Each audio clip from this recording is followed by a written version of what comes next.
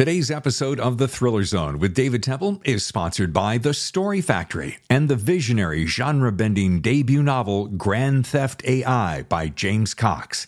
The Matrix meets Blade Runner. Grand Theft AI is available now for pre-order from your favorite bookseller. Hello and welcome to The Thriller Zone. I'm your host, David Temple. Today marks the second episode of the week in our 2 shows a week for the entire month of November. On Monday, we spoke with William Boyle, and today's special guest is William Kent Krueger. With 18 books, 9 of which are New York Times Bestsellers, along with no less than 17 award-winning short stories, Kent, my new pal Krueger, is a prolific writer. But even more, he's one heck of a nice guy with a kind spirit and profound insight on stories and the human condition.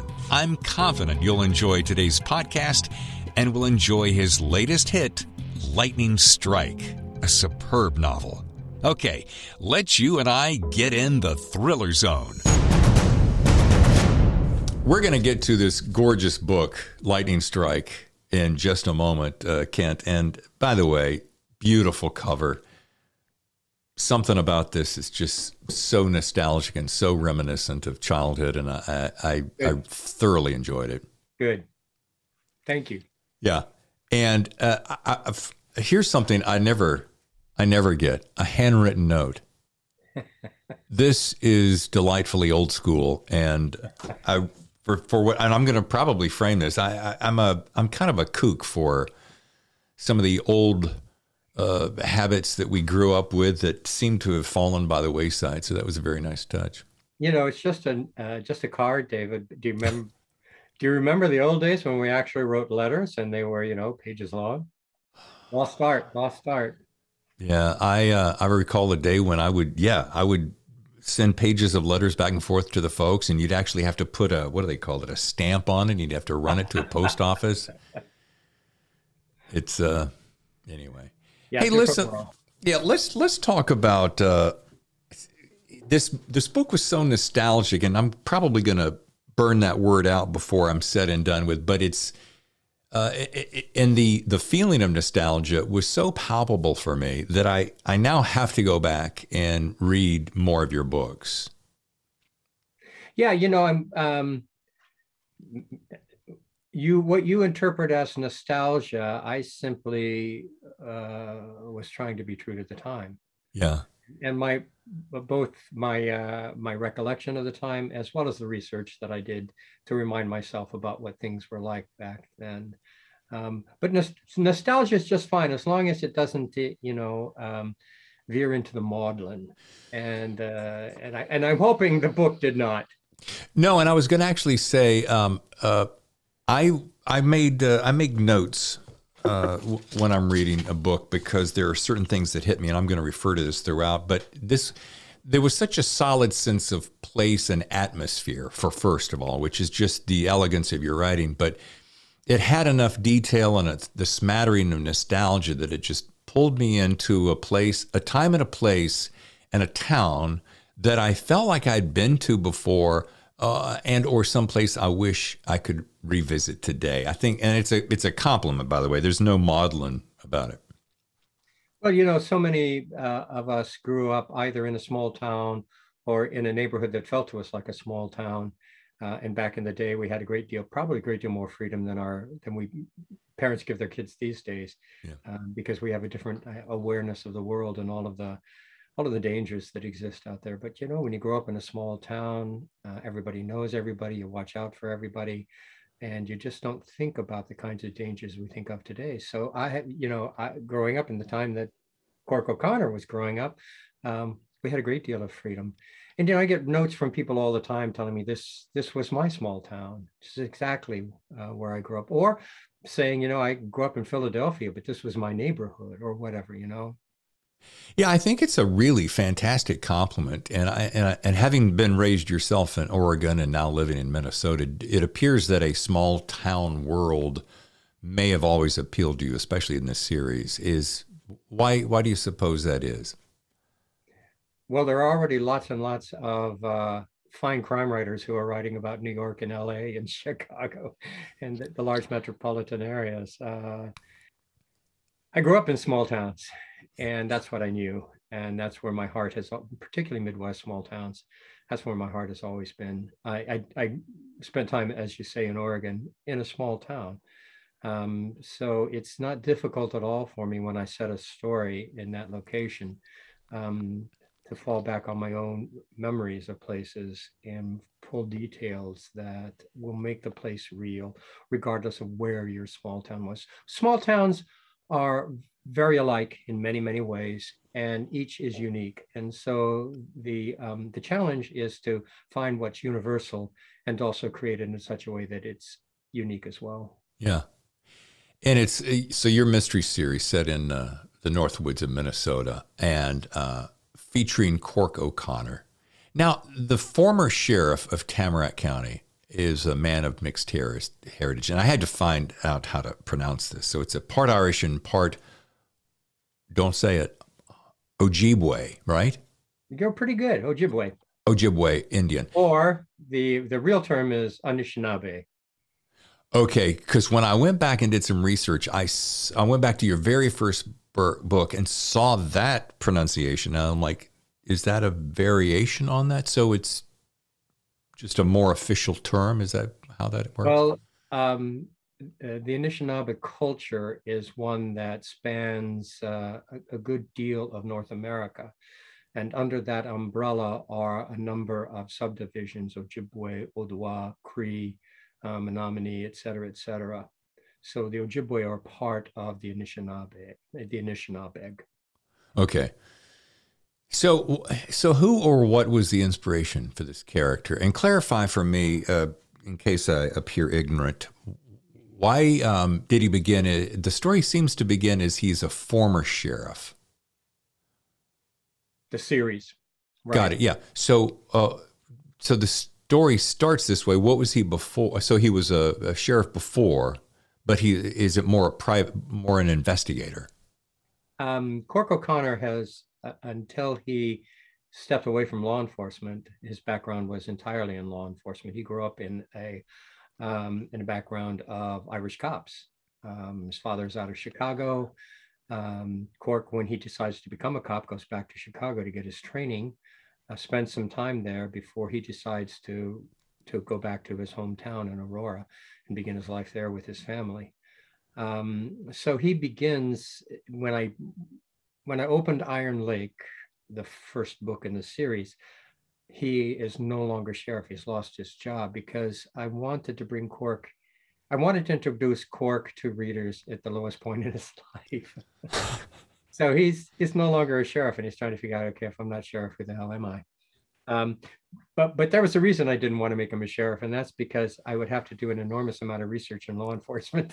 At that point in time, I was a little too lazy to do, and so I didn't want to have to understand exactly how he would have to proceed officially in order to solve an investigation. And if I made him a former sheriff, former law enforcement officer, he could do whatever he wanted to. He knows what the law is, and then he could decide whether he wants to obey it or not. And I found that just liberating. Well, I love your honesty. Where did Cork come from?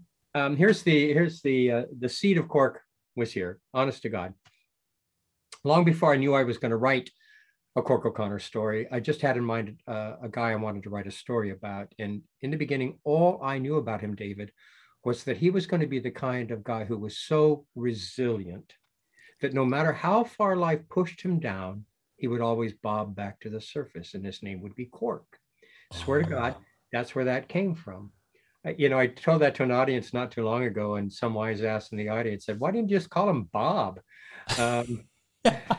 So that was the beginning for Cork. And then when I decided I was going to write stories set in the North Country of Minnesota, and took a good look at northern Minnesota, I realized you can't write a true story set in the North Country here without including the Ojibwe, the Anishinaabe, as an element of the work, because their influence up there is ubiquitous. It's powerful. It's everywhere.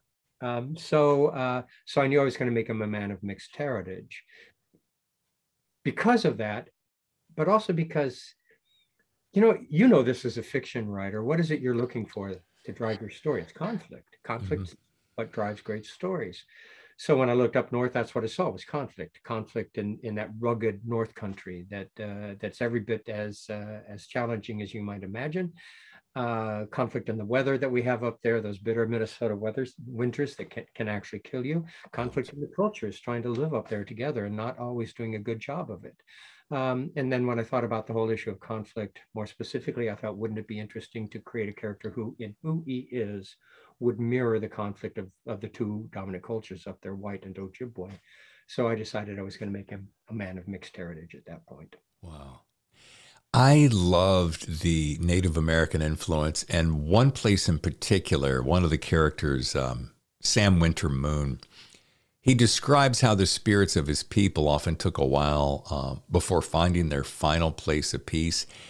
And perhaps because I was in such a reflective mode when I read this, I found myself finding comfort in that as it caused me to reflect on how my parents' memory and spirit seem to have hung around. I've just recently lost my mother. I lost my father many years ago. And with them both now gone, I was kind of looking at them through Sam Winter Moon's eyes, if that makes any sense. And I realized that, like, my mom hung around for a while. She stayed in my dreams for quite a while, and each time she looked a specific way, but she would start saying things in my dreams that would remind me that it's okay, I can go now, and then the dream stopped, and I felt there's a sense of peace. So, just as an aside, it was such a poignant and powerful thing for me, and I love that Native American influence, and I found myself saying to why don't we have more of that sensibility? It's not a question. It's just kind of a statement of what I appreciated as part of the story. Oh, I'm happy to hear that. Yeah. I'm not sure how to respond to that, except to say, one of the things that I have always appreciated in talking with my friends in the Ojibwe community is their connection with the spirit that flows through all creation. Right. And that's a timeless, endless spirit. It has no beginning, it has no end. And so they're aware of not just their connection with those from the past, but also their importance and connection with those who will come after them. Yeah, and part of the reason that moment felt maybe slightly awkward is that I don't. I've been doing this a long time, and I sometimes don't want to come out with all the standard questions of because I got to watch a few of your videos and hear some of your interviews, and I hate to always just ask the same questions that everybody else is asking. So I try to go at things in a slightly different way, and I try to react to them on an emotional level versus just, hey, so where did this cork fella come from? I appreciate that, David. Yeah, and because it's interesting, I want to really get to know you. And so before we even dig any deeper, some of the side notes that I read about you, and it's from my curiosity corner. What's one thing you learned from these three different jobs that you've had, so I can get to know Kent better?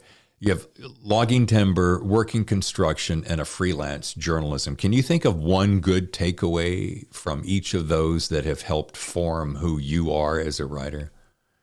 Yeah, logging timber, you don't want to do that. Uh, it's a really tough job, and the reason I stopped logging timber was I was sitting at lunch one day. This was in the mountains of southern Colorado, and I was looking down this hillside that we had just clear cut, and it broke my heart. And I decided I can't be a part of this. So I stopped logging. Um, Loved construction because I loved the guys I worked with. Everyone I worked with in construction was like me. They were marking time until they figured out who they were. Um, they all had an idea of where they were going in their lives and were trying to figure out how to get there. So I worked with another writer. I worked with a guy who was a fine artist. I worked with a guy who went off to an ashram and to study under a guru. And I mean, these were not your typical construction workers. These were intelligent guys, fun to be with, and that was part of the crew. The other part of the crew were the guys you would expect to be in construction. You know, they were working a job because they hadn't finished high school, or they just barely finished high school, and they had already a family to support, kids to support, and so I came away with a great understanding of what it was like to have to meet those responsibilities, particularly when you're young, and a great respect for the fact that this is what they were going to do. Yeah. They'd made this commitment and they were going to stand by it. So just a great, I guess, awareness of the broad spectrum of what it is to be human, maybe. And from the freelance journalism, there's a job I didn't want to do again ever. I wanted to write fiction, and so I thought, well, I'll be a journalist for a while. No, if you want to write fiction, write fiction. That's what I find it key to understand. I was reading on your website about the only thing you've ever really wanted to do pretty much your whole life was to write fiction. So, yeah, right? Yeah, I've always wanted to be a storyteller. Yeah. And it comes through. I mean, 18 books, that's no joke. And what, I want to say. Actually, there are 21 books, 18 in the Cork O'Connor series and 3 standalones. Got it. Yes. All right. You're a step ahead of me here. I'm even more impressive than you thought. Yeah. Yeah. So we got This Tender Land, Ordinary Grace, and The Devil's Bed. Those are the standalone. And they have nothing to do with Cork O'Connor, right? Absolutely nothing, except in my 17th Cork O'Connor novel, I brought back the protagonist from my thriller, The Devil's Bed, a guy named Bo Thorson. And because over the years, I've had a lot of people who love The Devil's Bed, and Bo Thorson is the protagonist there. He's a Secret Service agent. Say they loved him and wanted him back. And so I finally found a way to get Cork and Bo to working together. Isn't that 18 years later? Yeah. Isn't that a fun thing to do? To find a character from your past that somebody says, whatever happened to him, and can we get more of him? And you're like, yeah, let's dig him up. And do you see more of him coming around? No. Oh. I brought him back, made people happy, but I have at the moment at any rate, David, I have no plans to go any further with Bo Thorson. But life is long, so who knows? Yeah. One thing also I picked up from you a couple of times, and not to take the words out of your mouth, but people were asking you, could I pick up Lightning Strike and feel like I don't have to go back and read the other books? And you made a comment about, because it can be daunting to think to yourself, I've got to go back, 16, 17 books to be able to get the gist of the story, but pretty brilliant to just write it as in a way, its own standalone. Brilliant. I like that characterization. Thank you. I wish I could say it was this brilliant idea, but actually I did it because my agent has been nagging me for years, actually, to write a prequel to the series. As you probably heard in the interview you listened to, across the course of the 17 previous books in the series, I have often made reference to events and characters in Cork's life that were important in shaping him. And my agent for a long time has been saying, this is rich territory, you need to mine it. And so finally, I didn't have another idea for a Cork O'Connor story, so I thought, okay, what the hell? Let's see what we can do with this. And I was really glad that she had directed me in that way, because I so enjoyed writing this story, in exploring who Cork was as a kid. Although I kind of already knew that, sure. but really at heart, exploring the relationships that were important. The relationship Cork had with his father in particular, but also the relationship he had with his mother, the relationship his parents had with each other, Cork's relationship to all of these Ojibwe elders who were so important as guiding his understanding of his that part of his heritage. I noticed that you've written practically a book a year since you started. Been something like 23 years. You got a couple of gaps in there, and I'm just curious, as a fellow writer, was that because you were searching for an angle of a new story, or took a break, or, I mean, what's a... Yeah, I think there are just two places where there was more than a year gap between the books coming out. And one of those was the timing of my publisher. It was their decision. And then the other one, I think the other gap occurred between Desolation Mountain and This Tender Land. I think there was more than a year there. And that's because I was supposed to have, let's see, or was it, no, 1819. It was between This Tender Land and Lightning Strike was the next break. And it was because of the pandemic. I was supposed to have a book out last year. Gotcha. But the pandemic just sort of screwed everything up, and I got behind in deadline, and we all decided, well, there's no point in bringing out a book in that particular fall, because everything is up in the air. It's all chaos, and nobody's going to pay any attention. And so we delayed. I delayed finishing the book, and its publication was delayed. But typically, and you know this, in our genre, commercial speed in New York City is a book a year. That's pretty much, if they're going to promote you as try to be a big author, that's pretty much what's expected of you. And because I write a series, it's not that difficult for me to deliver a book a year, because I'm not starting from square one. Sure. I've already established a cast of characters, a setting, elements that readers anticipate will be in the story. So it's not, I have not found it difficult. Once I made the decision to give them a book a year, I have not found that a difficult thing to carry through with. But David, the first time, so Iron Lake took me 4 years to write. That was my first novel. We all take a long time to write that first one, because it's not under contract. You can do anything you want to with it. Sure. Took me 4 years for that one. Took me 2 years for the second novel. It took me a year and a half for the third novel, even though those pretty much came out almost a year apart. Mm-hmm. And then my publisher called me out to New York City and set me down, and they said, Kent, we want to promote you as a big author, but if we're going to do that, we have to be guaranteed that you'll give us a book a year. After I crapped my pants, I thought, well, I can do this. I want to be a big author. And again, because of the reasons I've already explained, I haven't found it difficult to deliver what I consider a good manuscript every year. Sure. And excuse this if it's a tired question, and especially with this volume of work, is it like asking who your favorite child is, or do you have a personal favorite in that stack of books?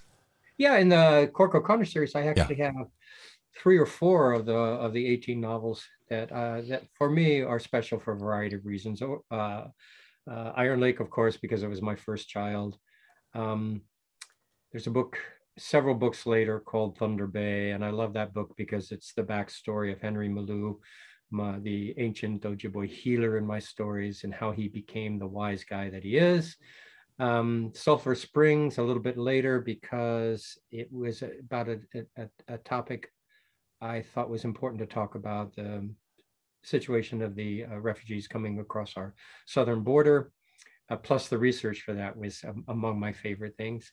And finally, Lightning Strike, because I love it. I love everything I created for Cork as a kid. It's a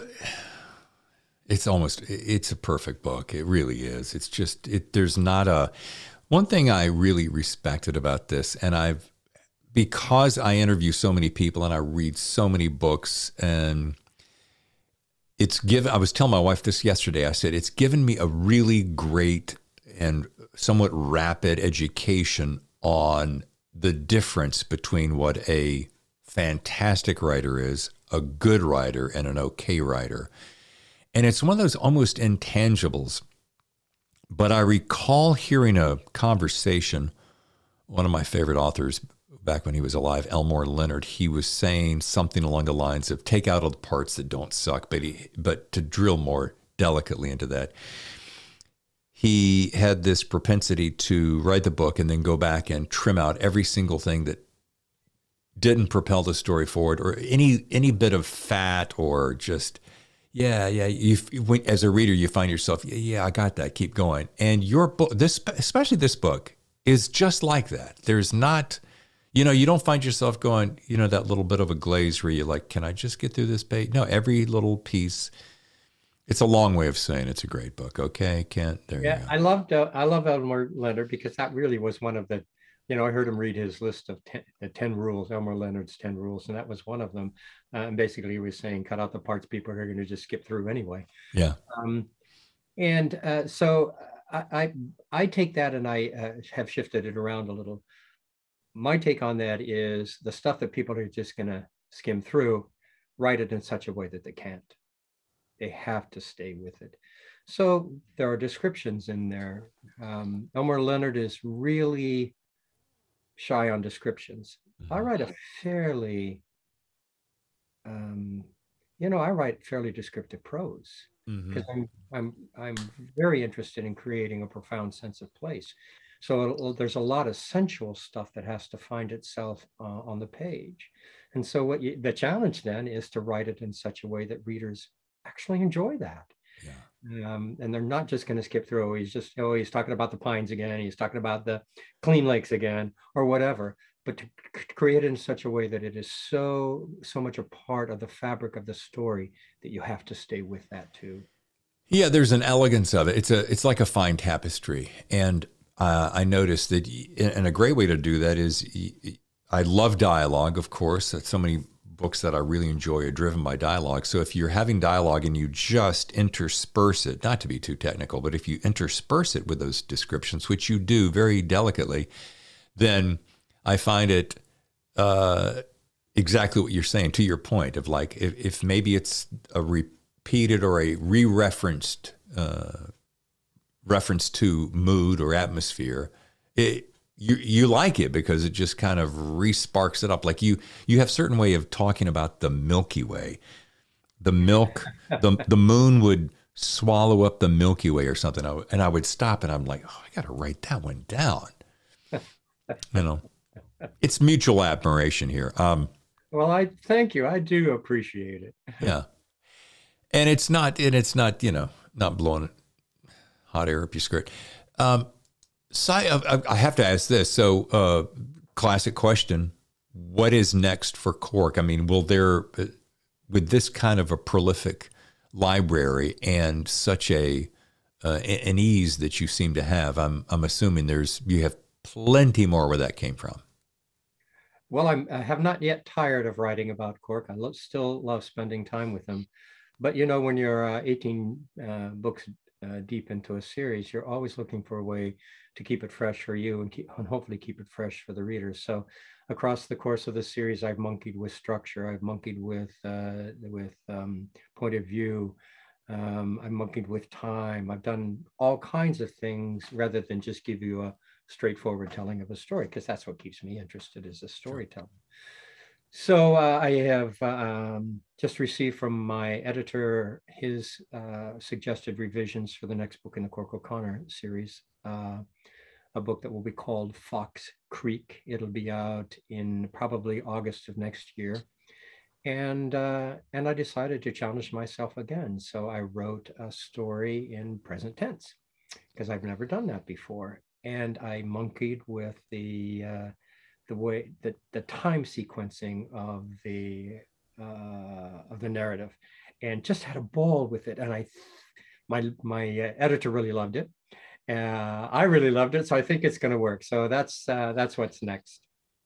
Let's break that down a second, Kent, because with 20 plus books, you said you've never done present tense before in all that time? No. So tell me how that happens for you, just as though I have no clue. It won't be hard. Well, you're always trying to figure out what's the best way to tell this particular story. And every story, I think, well, I don't know about you, but I have started stories in one particular way and thought, no, this isn't working. Let's try something else. Until you say, oh, okay, this feels good. This feels right. I can do this story in this particular way. But I had never tried present tense before. And because Fox Creek is really very much a thriller, I wanted the reader to be right there as things were happening. So you have no idea whether whether we're going to come out okay in the end, because there's no past tense to it. It's all happening right now. And it'll be a while before I do another one in present tense, but I really enjoyed the exercise, and I think it enhanced this particular story tremendously. Yeah. Yeah, there's nothing like present tense to keep those pages turning. Yeah. Impressive fact for my listeners that you won, going back to Iron Lake, you won both the Barry and the Anthony for Best First Novel back in '99. I mean, what was that like to come out of the gate swinging for the fence and popping it over there into the field? Yeah, it was pretty nice. God. You know, well, you know this with your very first book. You are stepping into a huge pond, and you're trying to figure out how to make a ripple. And I had a great deal of help in that with those two particular awards. Would have helped if I'd won the Edgar as well, but that one went to my good friend Steve Hamilton. So it was a terrific way to begin my writing career. Well, actually the good things began before that, because a bidding war broke out in New York City for the rights to Iron Lake. So that was pretty spectacular as well. Do you think you made this comment about daunting, this huge lake that we all step into? And by the way, you're talking to me as though I am a writer, but you're talking to me as though I have really vast experience and I may have actually done something impressive. And I think I have yet to achieve that, but thank you anyway. That is one thing that I think a lot of first-time writers, second, third-time writers, self-published writers find particularly daunting. Especially, all you have to do is walk into a Barnes and Noble and look at the vast number of books and go, "Holy shit! I'll never be able to compete in this arena." How does one keep from letting that mindset or that thought commandeer their potential future? You know, I've had that same feeling, David, walking into a Barnes and Noble and looking around and going, there are so many books, wonderful books already written. What the hell do I think I'm all about? Right. And you got to let go of that and go back. And this is what I tell young writers all the time, particularly those I hear bitching because their publisher isn't doing enough for them, or they're not getting the recognition they feel they deserve, or whatever, which is poisoning their experience, I think. And what I do is I encourage them to go back. Why did you want to do this in the first place? Was it just to get rich and famous? Was it to have people marvel at you? Or is it because you wanted to write? You wanted to create the best story you could possibly create. And that was what was driving you. And did you? How do you feel about what you accomplished? And so I try to have them go back to what it was in the first place that sparked their desire to be a storyteller. That's amazing and beautiful and very poignant, because you're right. So many, I think, in this society of get rich quick, and we get on TikTok or Instagram or whatever other social platform, and we get any kind of recognition or notoriety or followers, we think, oh, this is the path to success, only to find out it's kind of a shallow pond. But that's a great challenge for us to be in the present, be in the moment, enjoy the trip, find out why it is you chose to do it. I mean, it's very clear from your having listened to your conversations and read your books that this is definitely a life's passion. This is not a whim or a passing fancy. And the fact that you have 9 novels that are New York Times bestsellers doesn't suck. Yeah. Well, that's always nice. What can I say? God. Those are good. I love the accolades. Who wouldn't love the accolades? Sure. But if you rely on the accolades, you risk what happens when they stop, or if they stop. Does that mean you stop, or do you go on? Because all of those, the awards, the sales, the reviews, all of that's beyond your control. It really is. The one thing that's in your control is writing the best damn story you can possibly write at that time. Sure. Have you, Kent, have you been in a place where you wrote a story and you're 10 or 20 or 30,000 words in, name the number, and all of a sudden you realize, wow, this isn't really what I thought it was, or it's not going anywhere, and do you just shelve it? You haven't heard my story, have you?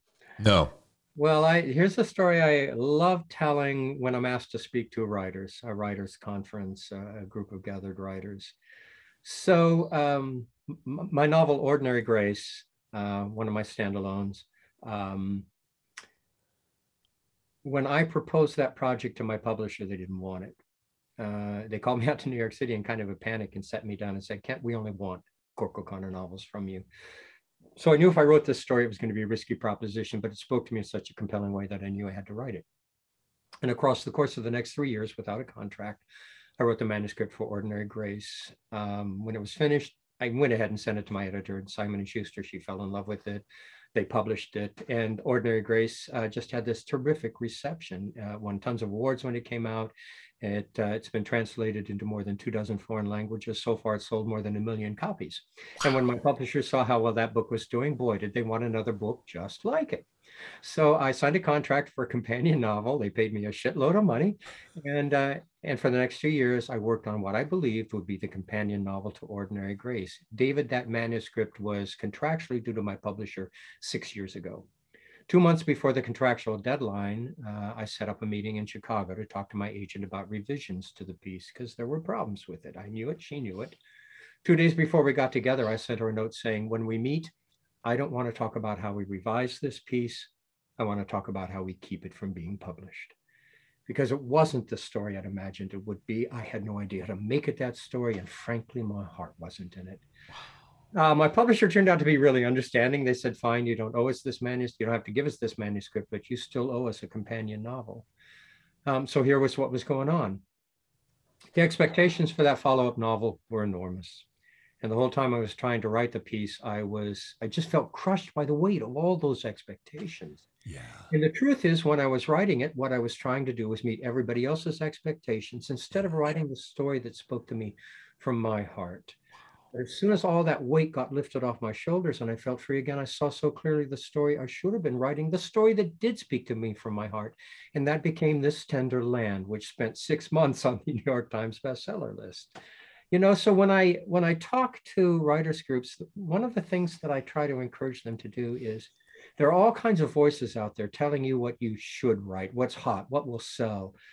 Forget about those. The only voice you should be listening to is the one that speaks to you from your heart. Wow, there's a soundbite for you. Holy moly. And you know what? It sounds so, when you say it, it has this loft of grandiosity, and in reality, it's pretty simple. It seems pretty simple, but and I only say these things because that's been my experience. Yeah. It's so funny. How many times have we heard people, I've gone to Thriller Fest now only one time, but it was a life-changing experience. And you hear this phrase, writing to market. And I would feel that could be a precipitous slope if you did that. And then if all of a sudden the market shifted on you, you could be chasing your tail a lot. What do you think about that? Well, if you're told to write what's hot now, by the time you finish your manuscript, it's not hot anymore. For a while, every title had a girl in it. The girl who, the girl that, the girl, this. Well, you don't see that many girls in the titles anymore. No. Or everything was the Da Vinci Code, or Da Vinci Code clone. That's not hot anymore. And so if you... Oh, did I just lose you? Okay, as you can see, we have a slight technical issue, so we'll take a short break, and we'll be back with more Kent Krueger on the Thriller Zone right after this. Hi, this is William Kent Krueger. Call me Kent. I am with David Temple on Thriller Zone, and I hope you enjoy our conversation as much as I have. Thank you for your patience. Technology's a fickle little beast, isn't it? Well, yeah, and during the pandemic and with all the various platforms we've all been using for this kind of thing, technical problems, we've all gotten used to them. So yeah. No problem. Can you imagine in this new era of communication if all of a sudden our internet, the way we know it, just went away. I know. But it is funny, you know, we lived in this other world that was highly accessible in some ways, and then I would never, very likely, not have the opportunity to spend time with you. And now in the COVID and this technology, now it's commonplace. But yeah, if this went away. Well, communications, commerce, so Yeah. much now takes place as a result of the internet.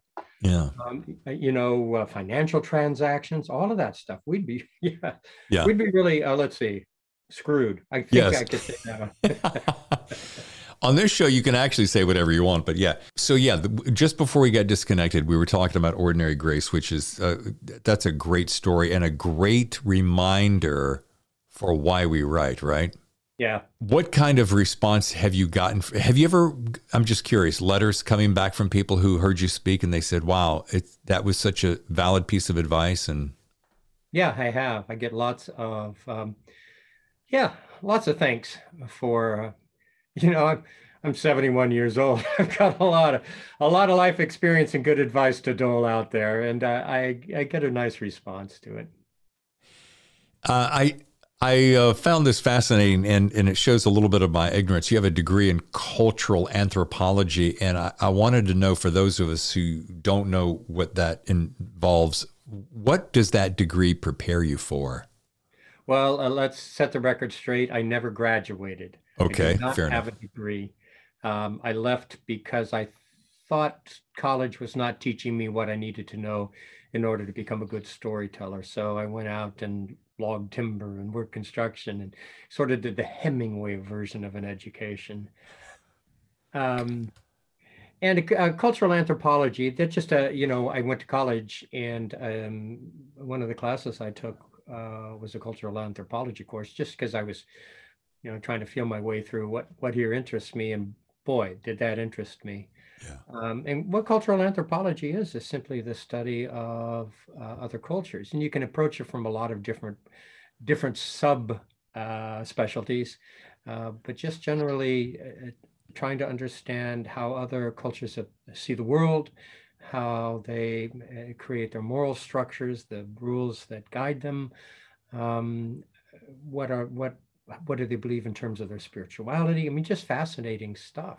Sure. And so when I decided I was going to write about the Ojibwe, I knew absolutely nothing about them, but that background in cultural anthropology certainly prepared me for the excitement of discovering who the Ojibwe are. Something I want to go back to that I referenced earlier, and I enjoyed one of the encouraging messages at the end of the book as we start to wrap things up, and it felt so universal. And it's this: it's not about trying to understand what awaits us beyond this life. It's about enjoying the gift in this moment together now. Not only is that beautiful there, I had just finished having this conversation with my with my wife today. And as you know, because we got delayed on our hooking up, we had recently learned that my nephew, he's been very sick for some time, and his time is very limited. And it just made me go, you got to grab all those moments like right now and stop worrying about the bullshit, to be frank. Yeah. Well, I'm glad I said something that found a place in your heart. Yeah. That's good to know. Thank you, David. Yeah. As we wrap things up and leave it on a high note, I like to do a little rapid fire questions. Only got 3 of them for you. Okay. If you were a sheriff in a small town like Aurora, how would you run the town? Probably by the golden rule. You treat people with respect. You don't make any quick judgments, and you always give people the benefit of the doubt. That's awesome. Sounds like my dad right there. I'd probably make a terrible sheriff. Yeah, but you know what? If everybody in town had a smile on their face like you seem to always have, be a nice place to live. I'm sure if I were sheriff, I wouldn't always have a smile on my face. Let me tell you. Yeah. Question number 2, what's your secret to staying married to your beautiful wife for 50 years? One word, gratitude. Oh, tell me about that. We've been married almost 50 years, and it took me a long time to learn that that acknowledging the blessing and blessings that you get from your spouse goes a long way to making you both understand the beauty of what you share together. That is perfection. My wife's going to love hearing that because she'll see, yeah. Last question. You've been asked by Stanford University, you'll like this, to address their graduating class with your pearls of wisdom as they venture out to their future life. What's one thing you'd like to tell them? You don't have to graduate from this place to be a success in life. That was a perfect tee up for you, wasn't it? This has been awesome. Kent, thank you for being patient with our technical issues. Thank you for the delay, but boy, this was worth all the wait. Are you going to be at any of the upcoming conferences in this next year? I never go to Thriller Fest, so I won't be there, but I do Left Coast Crime, one of my favorites. I'll do BoschCon next year as well. I will be at Thriller Fest. I'm trying to take this show there. I do want to do BoschCon. Tell me about Left Coast. Are you San Diego? I'm San Diego. Well, Left Coast is in Albuquerque, which is really just kind of hop, skip, and jump from where you are. You could drive there at any rate. Sure. And when is that? It is in mid-March. It's like March 12th, 13th, something like that. And it's about half the size of BoschCon, but you're going to see most of the people you would see at BoschCon. But you'll actually have a chance to sit down and talk to them. It won't be frantic and frenetic, and you'll have a chance actually in a pretty meaningful way to connect with your readers. I love Left Coast Crime. Well, count me in. And if if I could carve out 15 minutes with you, all the better. Yeah, I'll buy you a beer. Oh, excellent. And I'll share that with you. All right. To learn more about Kent, just simply go to williamkentkrueger.com. That's Krueger. All this will be down in below the screen. And once again, the book is Lightning Strike. It's a beautiful, beautiful tale. I encourage you to read it. And once again, thank you for the gift of your time, Kent. You're welcome, David. It's been a real pleasure. Thanks again, Kent. What a fantastic interview. Okay, next week we once again present 2 guest thriller authors. On Monday, we welcome Nicole Bart, author of Little Broken Things, whose latest book, Everything We Didn't Say, is sure to jump off the shelves if early buzz is any indication. Then on Friday, I get the honor of welcoming a new friend and fantastic debut author, Eric Bishop, whose book, the long-awaited The Body Man, has been the talk of Twitter for months now. And next Friday, you're going to see why. Before I go, I want to remind you to please leave us a review wherever you podcast. After all, word of mouth is fantastic. But a few words in places like Apple Podcasts and on thethrillerzone.com goes really a far distance in helping us grow this podcast. It's people like you who help people like me live their dream of talking to writers and directors of thrillers from around the world. Last thing, if you or someone you know would like to appear on The Thriller Zone, just visit our website and leave us a note on our contact page. Okay, that does it for me this week. I'm David Temple. I'll see you next week on The Thriller Zone.